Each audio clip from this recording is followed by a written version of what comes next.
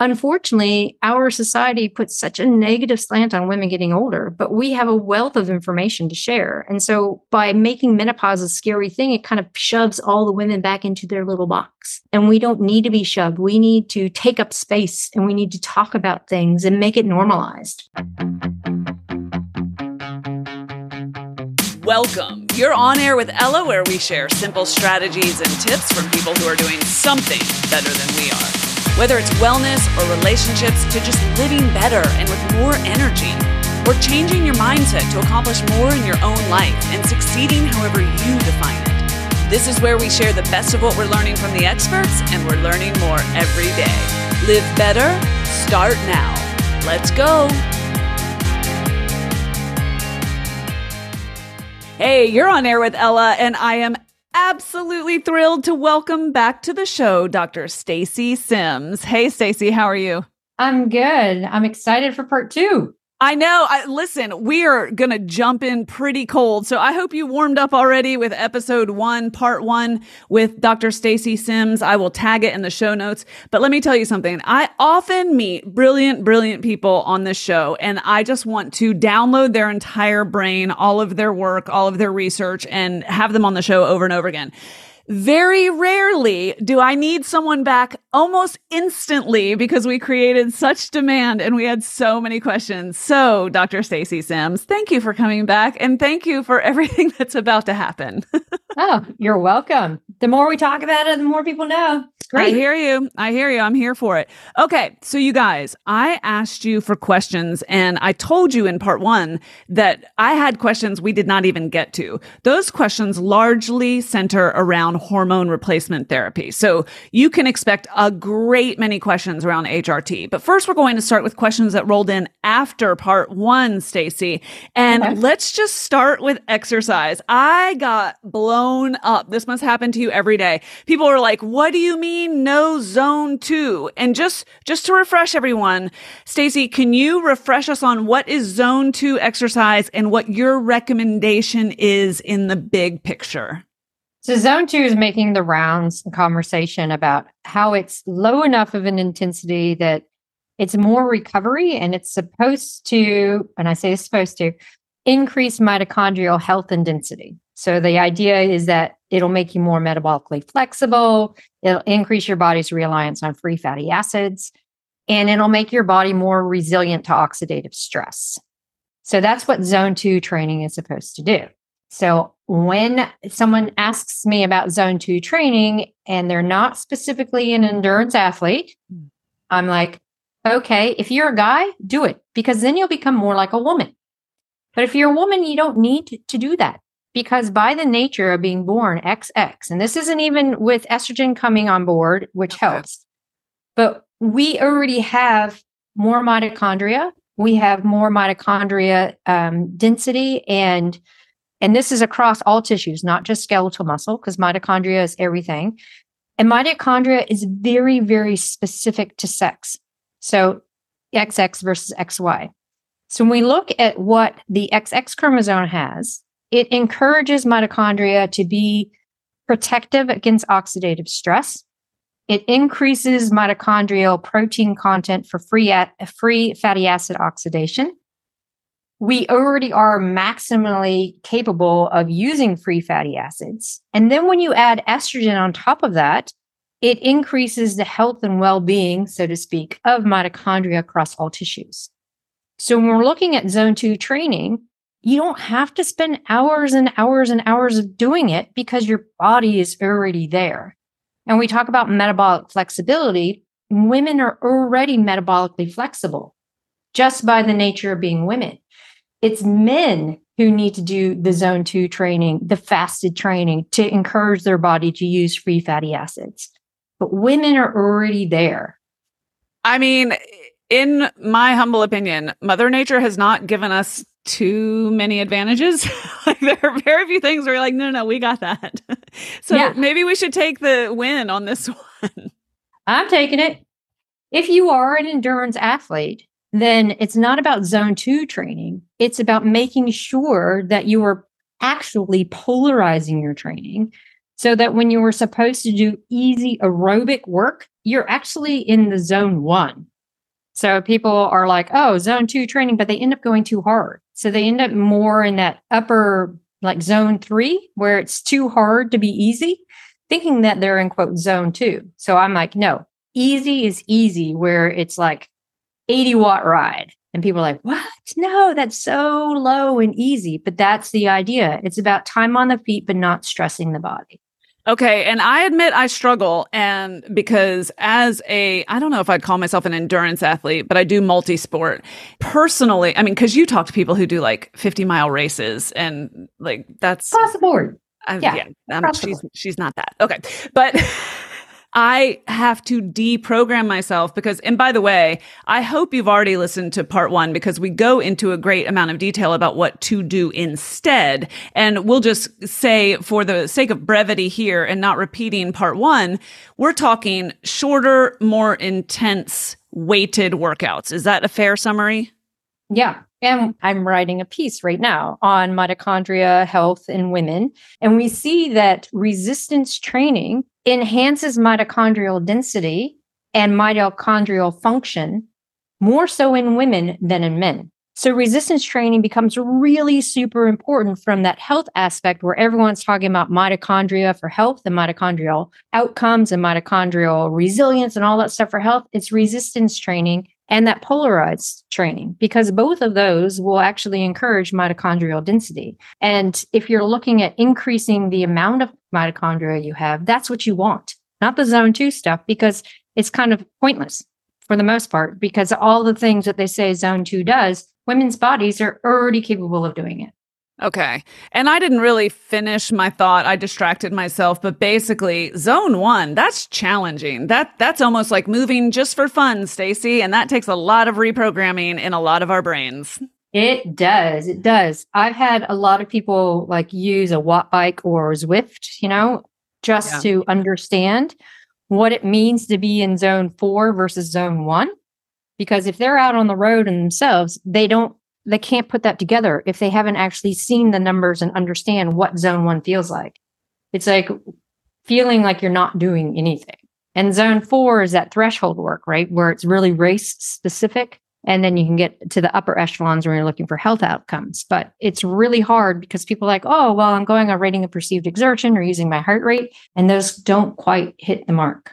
Okay, I had a listener ask what I think is a really good question. She said, how do I know the workout schedule, the workout structure that I should follow? Do I need to get a hormone test or some sort of test to know where I am? I'm assuming I can't just go by my age since women experience perimenopause at different ages. That's a good question. What would you tell her? Blood tests don't really tell you anything. And what I really try to advise people is we see that the average age of menopause is around 51. And in your early 40s, you can still kind of get away with the kind of training that you're doing in your 30s, but you'll start to see that it's not quite working for you. Where you're like, I'm not quite getting the training adaptations. It's taking longer. I'm holding on to a little bit of extra fat, or I'm not sleeping or recovering as well. These are all signs that if you are not in low energy availability, these are all signs that, your body's changing. We need to change up some of the training.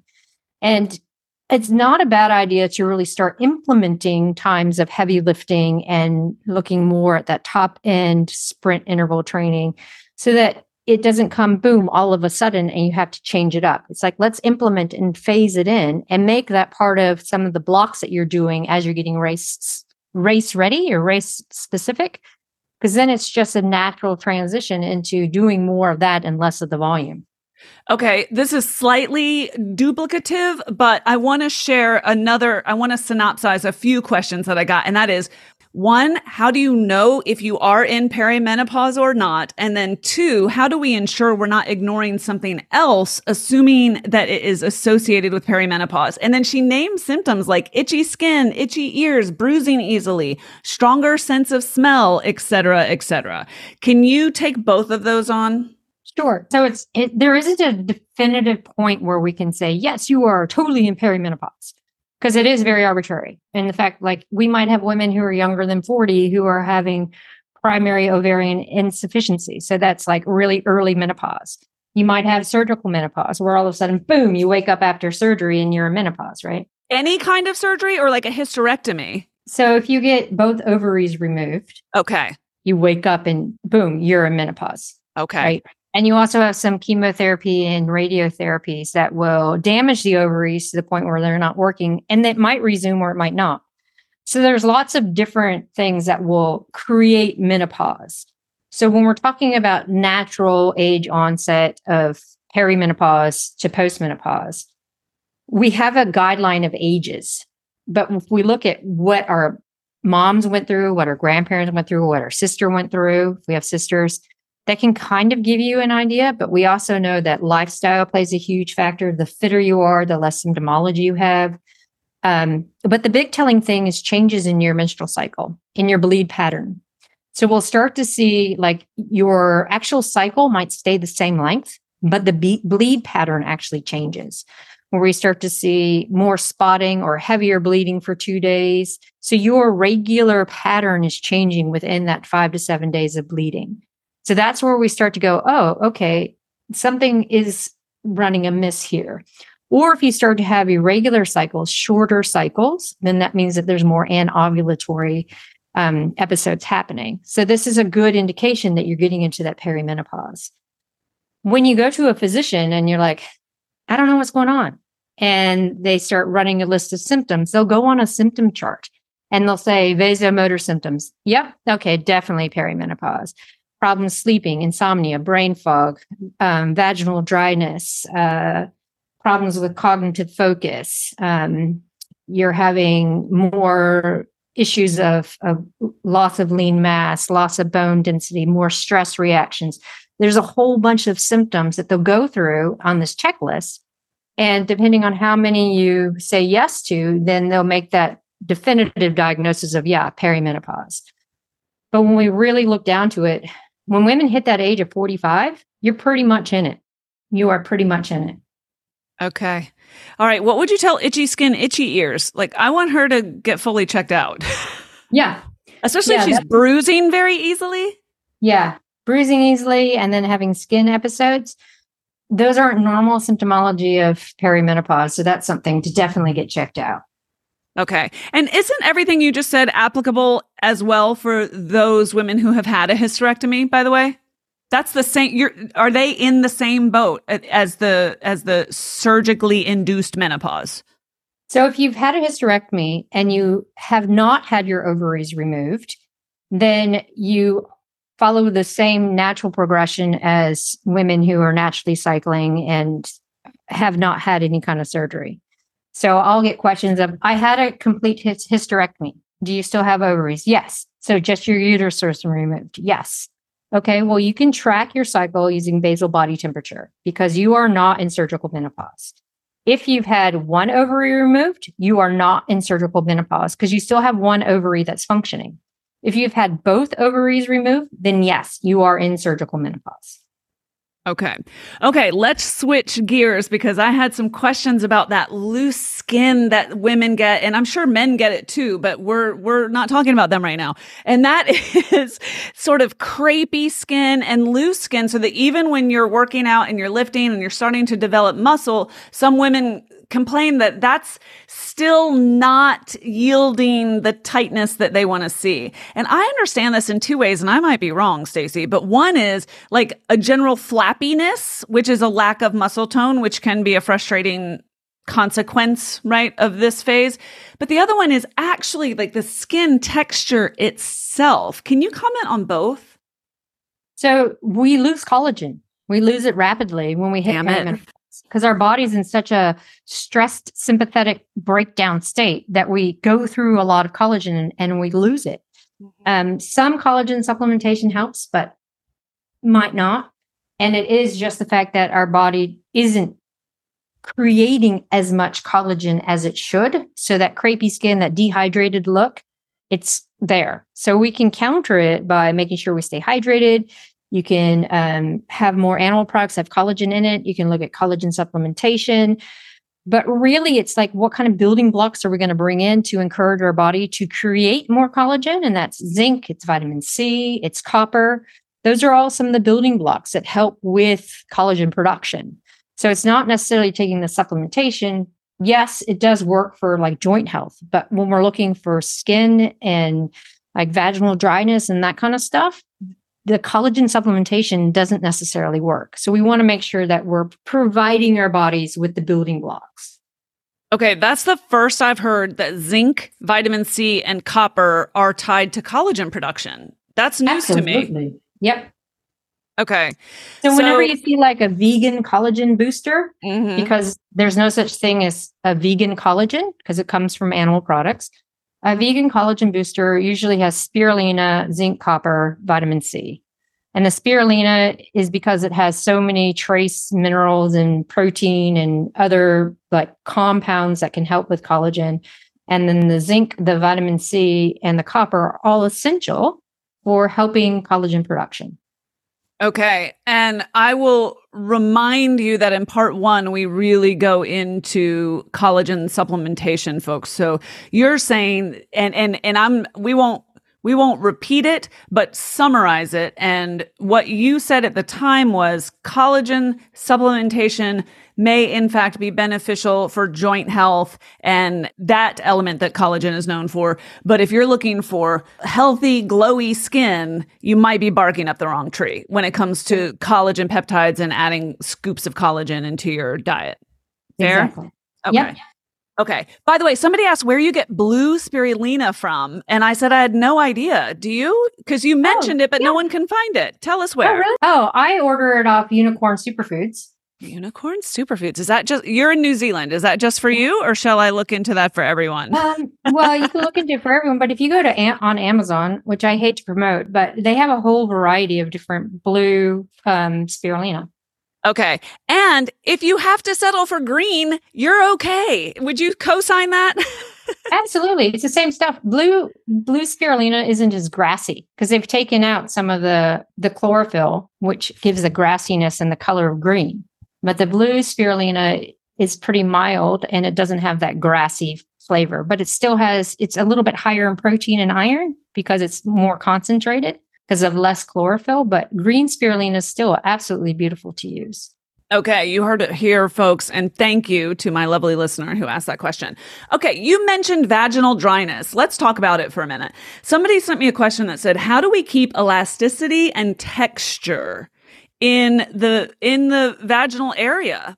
Yeah, so this is, again, one of those symptoms that may or may not hit every woman going through perimenopause, right? Do you mind telling us what happens when it isn't ideal? Like, what is the threat here, so to speak? So we see what they call urogenital issues. Pelvic floor health tends to dissipate. Among that is, they used to say vaginal atrophy, but that's a really patriarchal term. So now it's just like we get vaginal dryness, and we have more skin issues, more UTIs. And this all is because we're losing estrogen and we're losing a lot of muscle function. So remembering that pelvic floor muscle, right, is still a muscle and it's still stimulated by estrogen. So if we're looking at that being a severe symptom, then we can look at using vaginal estradiol cream. So it's something to talk to your physician about because it can be very, very bothersome. And unnecessary, right? You don't have to live that way. Exactly. Yeah.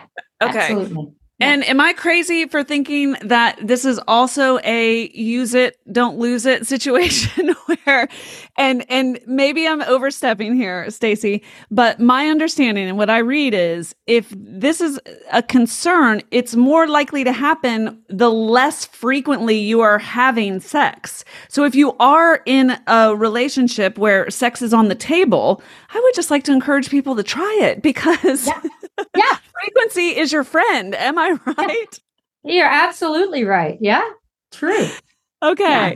All right. We're going to switch gears now to hormone replacement therapy. And this is pretty much where we're going to land for the rest of our time together because I got so many questions, but I'm going to start with my own question. I don't know anything about this. I'm the type of person that I won't take an Advil unless a limb just fell off. I just don't like the idea of taking pharmaceuticals if I don't have to. And at the same time, I am absolutely here for HRT if the research is telling me that this is going to spare me some of the symptoms that we are talking about, because I don't want to shrivel up and go into the menopacalypse. And I am very open to this. Yeah. And I don't think we need to, it doesn't matter whether I am or not, but I wanted to share that with my listeners because they know sort of what I'm like. And so I wanted to get on the table that I personally am wide open to the science here and for anything we can do to help women with their longevity and their vitality and feeling good in their own bodies.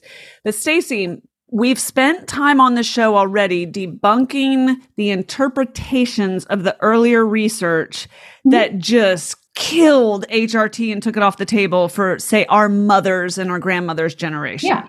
So we've done that.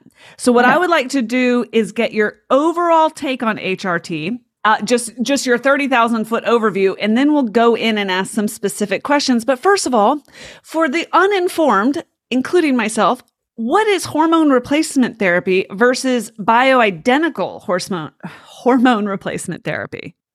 So when people say bioidentical, it's still in the same pocket. But what we like to do is reframe it and say it's not hormone replacement therapy.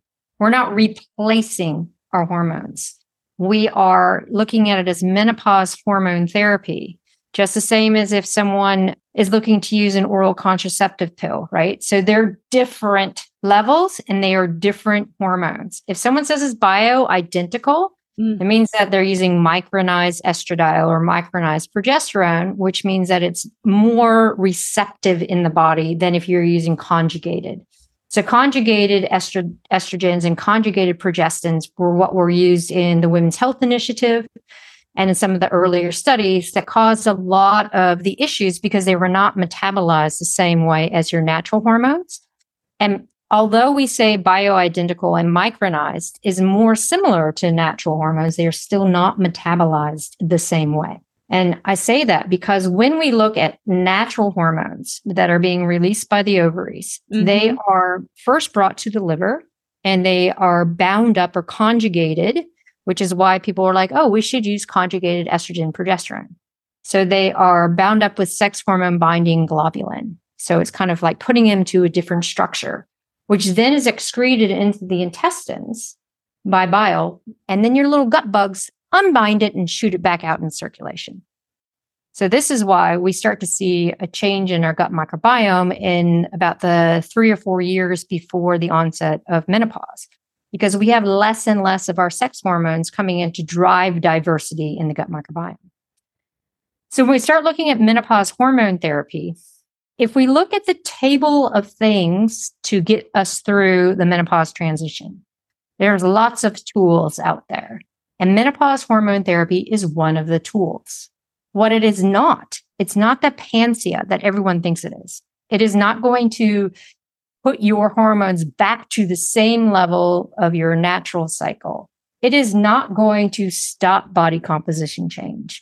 It will slow the rate body composition change. It will slow the rate of bone loss, but it does not stop it. So if you are having really awful symptoms and you're like, can't sleep, massive amount of vasomotor symptoms, vaginal dryness, just awful things that's interfering with your day-to-day life. And there are some women who have such mood changes that they just can't cope, where there's severe rage or severe depression, like off the scale where they've never had it before. Menopause hormone therapy is absolutely appropriate, but you want to do it in conjunction to lifestyle changes. But if you are someone who's like, okay, I'm already on an SSRI, so I'm not having hot flashes, and I can change my diet and exercise program, and I can get body composition change. I'm going to use some adaptogens, or maybe I'm going to use some L-theanine to help with sleep. So they're doing all the other things. They're going to get through it as well. It's when we're looking at really bottoming out of testosterone, this is an option where we might want to look at using menopause hormone therapy, especially the estradiol patch, which will help with natural conversion instead of adding testosterone in. If we're looking at lots of bone stress issues and bone density issues, then yes, menopause hormone therapy can definitely help with bone density. But there's a big push in the UK that they want to reframe menopause as being female hormone deficiency syndrome. And that's not right. It's just a part of aging. So when someone's talking about that and saying everyone needs to use hormone therapy, that's a complete misstep. And it's a swing in the pendulum in the opposite direction. Yeah, how shocking that we're going to overcompensate now and the pendulum is going to swing in the extreme. Yeah, that never happens. No, there was an OB in the UK who wrote a piece for the British Menopause Society saying that she's seeing more and more women coming in with an overabundance of estradiol by sticking like 2 or 3 50 microgram patches on, thinking that more estrogen is better. But it's not. It's not about replacing your levels to what they were when you were naturally cycling. It's about keeping a very low, consistent level to moderate the changes that's happening. So you have to work specifically with a physician that understands and gets tested and works with you to see, is it working or is it not? What are we doing? Are we doing 2 weeks on, 1 week off? Where are you in your hormone levels? Where are you in your cycle? How's it making you feel? So it's not just a one and done. It's a continuous process. And I think that's also lost in the conversation where people are like, oh yeah, I got my MHT. I stick my patches on. I'm good to go. That's not the case. You have to work with someone to make sure that it is actually working for your body and it is the right formulation and it's helping alleviate the symptoms that brought you in for the first place. Yeah, the people I know that are on this journey right now, I know that what I see anyway is that it's dials and they're very sensitive dials. So there's an estrogen dial and actually 2 types of estrogen. Am I right? Did I learn that from Next Level? Okay, yes. Progesterone and then testosterone. And these dials, I think honestly, Stacy, I truly believe the hardest part about this phase of life is finding a practitioner with whom you can partner because this is not a one and done. And what I am hearing you say is minimum effective dose. This is a marathon, not a sprint. These are dials that need to be tuned in and your dial isn't going to look necessarily like somebody else's dial and somebody needs to have their fingers on those dial and keep fine tune. And I'm going to go ahead and hazard a guess that once you get it dialed in, it could very easily change in a matter of months. It could change on lifestyle, right? If all of a sudden you have this uptick because you feel fantastic and you start training more, then that's going to change your hormone needs, right? Because all of a sudden you're metabolizing more estrogen, you're going through more things. So it does change. So it's like slow implementation of changes across the board. Okay, so let me pull out some threads to answer some very specific questions. First of all, you are saying that HRT, we are throwing that in the bin. This is menopause hormone therapy. So from now on, this is menopause hormone therapy. I am unclear because I'm a neophyte in this area. I am unclear as to whether I need to specifically ask for bioidentical / micronized. Okay, micronized. Is that something people should be asking for versus conjugated? Yes. So the newer versions of menopause hormone therapy are the micronized estradiols and progestins. Yes, ask for those. Because a lot of times physicians aren't that aware and they go by what a pharmaceutical sales rep tells them. So you need to ask for micronized progestin, micronized estradiol. Most often the micronized estradiol are the patches, and then you are looking at micronized progestin as an oral pill. And if you have an uterus, you have to take progesterone with estrogen. It's a non-negotiable.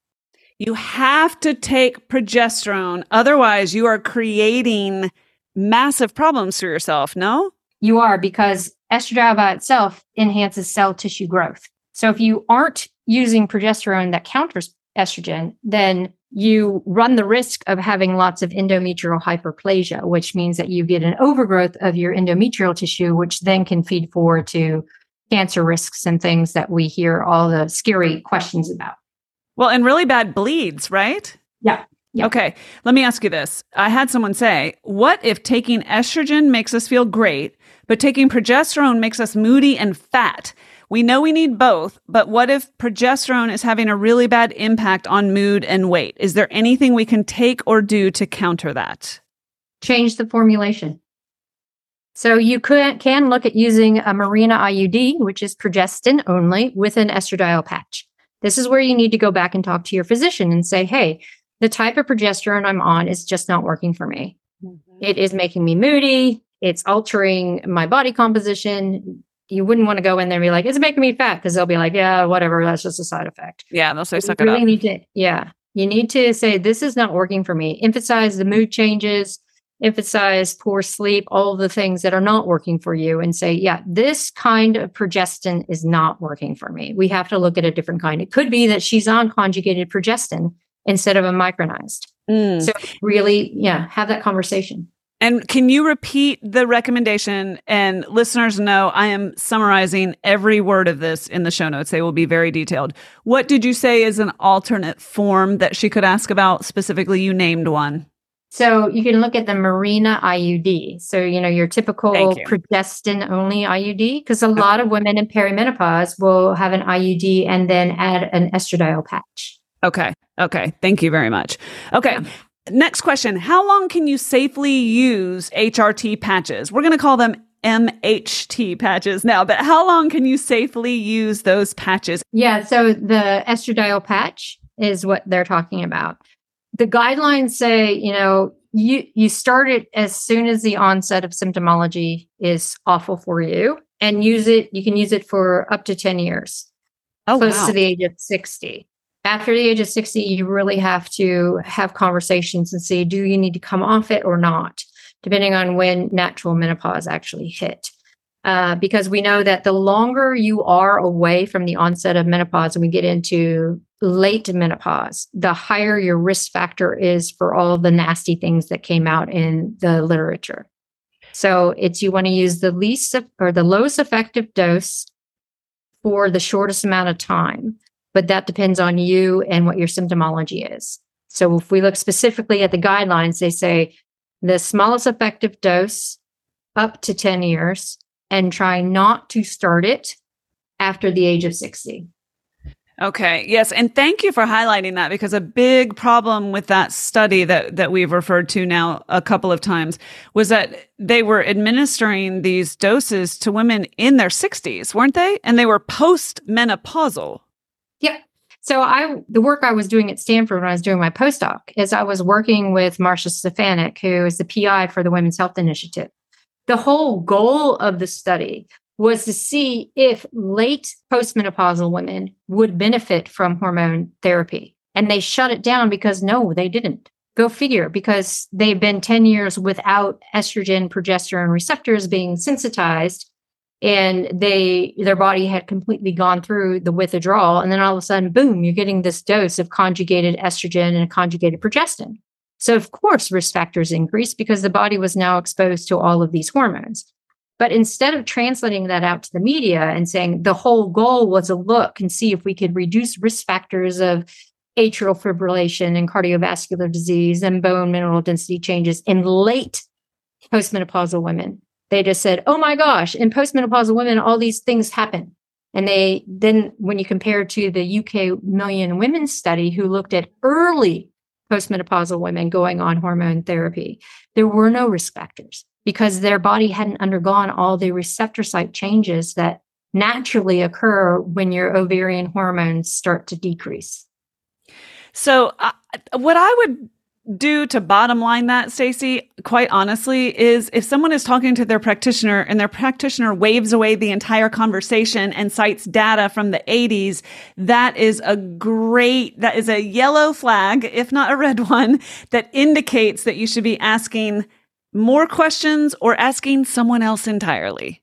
Yes, finding someone who understands the journey. There are more and more physicians that are becoming attuned to perimenopause, menopause, the issues that women are having, instead of just throwing you off the deep end and saying, oh, it's all in your head because you're stressed. They're actually digging in and trying to figure out what's going on. How can we help you? Some of the first steps are like venlafaxine, which is a SSRI, or actually a serotonin norepinephrine reuptake inhibitor that's often used for anxiety, but we see that it really works with the hypothalamus to stop vasomotor symptoms. And you combine that with an antihistamine, and most all the symptoms go away. So, if you're looking at all these alternatives to hormone therapy, you want to find someone who's well-versed in it, because there are alternatives that are pharmaceuticals, but they're not hormones. When you talk about vasomotor symptoms, what are you referring to? Hot flashes and night sweats. And those, I had someone ask me, I'm not sure if I'm having hot flashes because they don't sound like the ones other people are describing. And she's young. She's younger than the baseline here. But my assumption for you to entirely debunk is if your body is heating from the inside out randomly, whether it's at night while you're sleeping or during the day, that's a hot flash. Yep. Is that fair? Yep, it is. Okay. So vasomotor symptoms are the hot flashes and what? Night sweats. What you just said, and I want to make sure I understood this, is that sometimes the anxiety and some of the physiological symptoms can be dealt with through SSRIs and antihistamines. Yep. I have a physician friend here who specializes in menopause. And the first course of action she has a lot of women who are not active is she does antihistamines, SSRI, and metformin. So this helps with insulin sensitivity. It helps stop vasomotor symptoms, help with mood and brain fog, and it gets their life back on track without putting them initially on menopause hormone therapy. And say those three again. So that is your SSRI, preferably venlafaxine, because this is a very strong, I guess, works with neurotransmitters and stops those hot flashes and night sweats. Okay. An antihistamine, because we have a huge histamine response. Our body is very much in a catabolic and hyper state. So the antihistamine helps with a lot of your other symptomology. And metformin, because metformin helps with blood glucose control. So we look at non-active women really using that. And then we look at recreationally active women who are struggling with blood glucose control, body composition. Then metformin can be an option for them as well. Okay.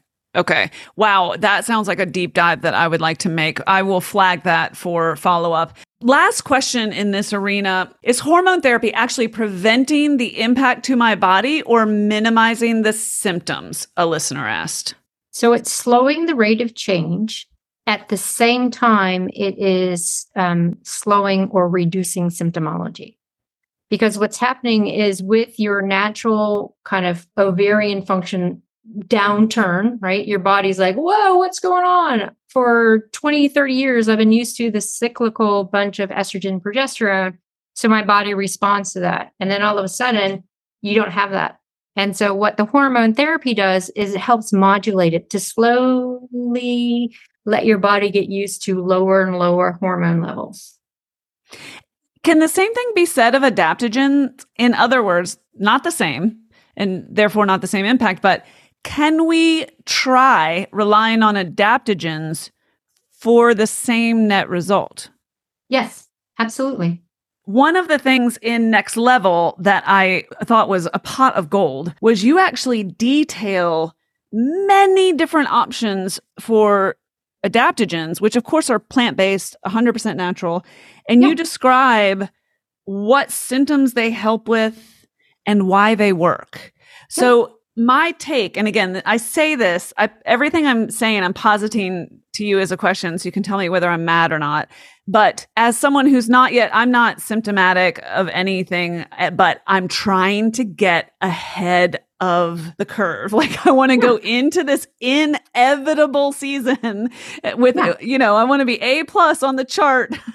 So that I don't get quite so brutalized. That's my current attitude. And I'm thinking if I start incorporating some of these adaptogens, and I already do, some of them, folks who are listening, they include ashwagandha, which you've heard me talk about before, holy basil, rhodiola, the list goes on and on.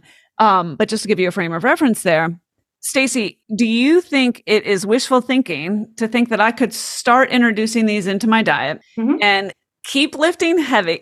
Heavy for me. I'm trying. I'm building back into the gym.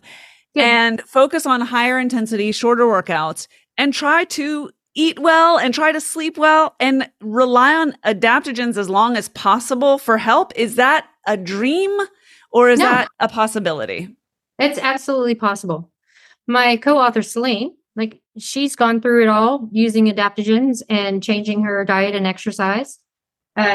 I had that lovely birthday of 50 this year and going through the same things. And I was like, why have I not had hot flashes? Because my sister and my mom had them. And it's like, oh, because I've been on venlafaxine for depression and anxiety for many years. So it was kind of like precursor. Didn't have them. Don't have them. Right.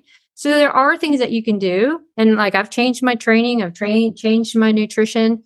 Long-term Ironman bike racer. Now I'm like short, sharp, let's lift heavy, a couple of soul food rides like I talked about in the other episode. But yeah, I'm not on hormone therapy. And there are a lot of women who try to and actually successfully navigate through without going on hormone therapy, understanding that there are alternatives. What I am saying is that you don't have to suffer if those things aren't working for you. Yeah. Like hormone therapy is there to help you, but it's not the Band-Aid fix to make you like you were in your 30s. Yeah. And at the end of the day, do what works for you. But if you hear nothing else, invest in figuring out what works for you. Exactly. And that leads me essentially to I have two more questions for you. I mentioned already that one of the biggest hurdles in this whole process is finding a practitioner. What do you advise women who are beating their head against the wall because they can't get anyone to partner with them in this season? What do you recommend for them? So I wouldn't go to your normal GP because they are bombarded by so many different things. And like I said, they get information from pharmaceutical sales reps. And that's just how the whole westernized, especially in the States, that system works.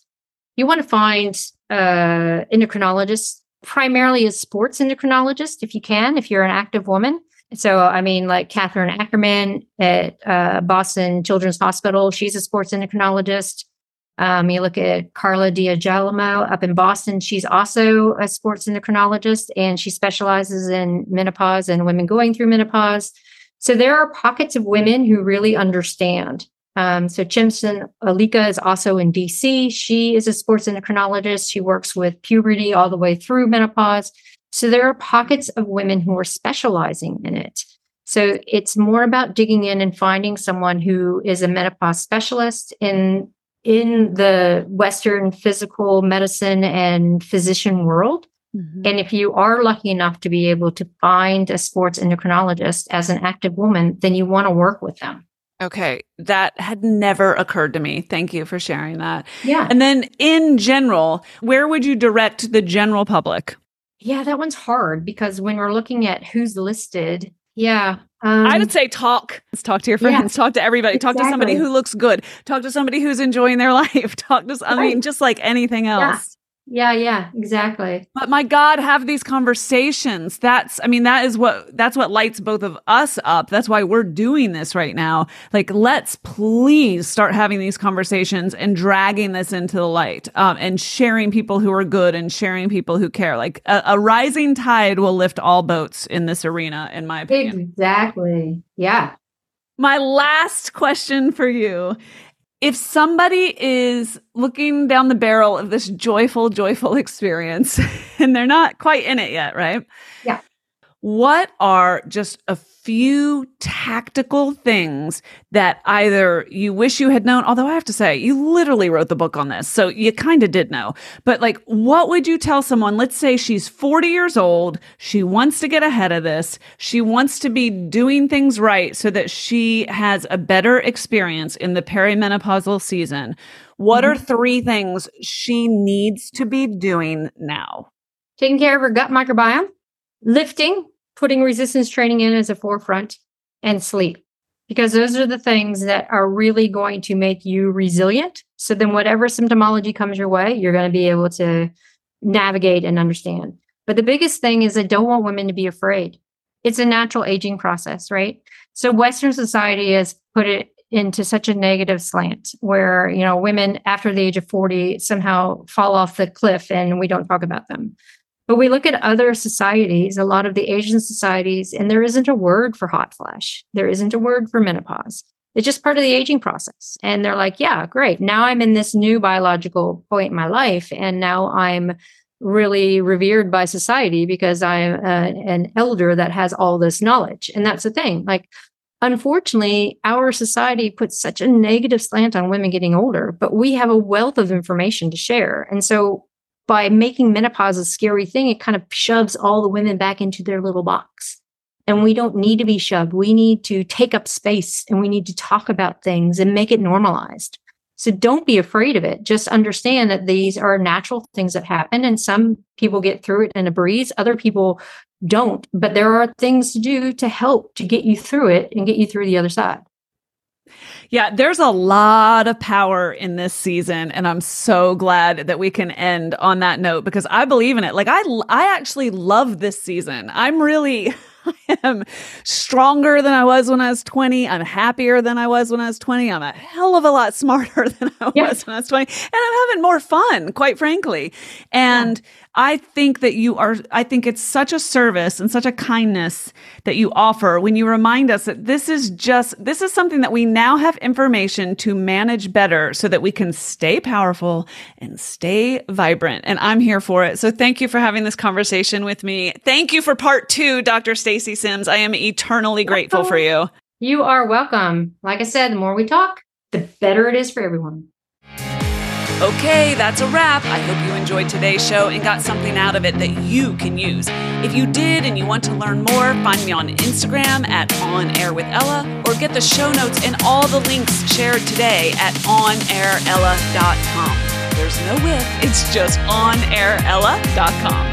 Thanks for listening. Thank you for sharing the show, and thanks for inspiring me. You are quite simply awesome.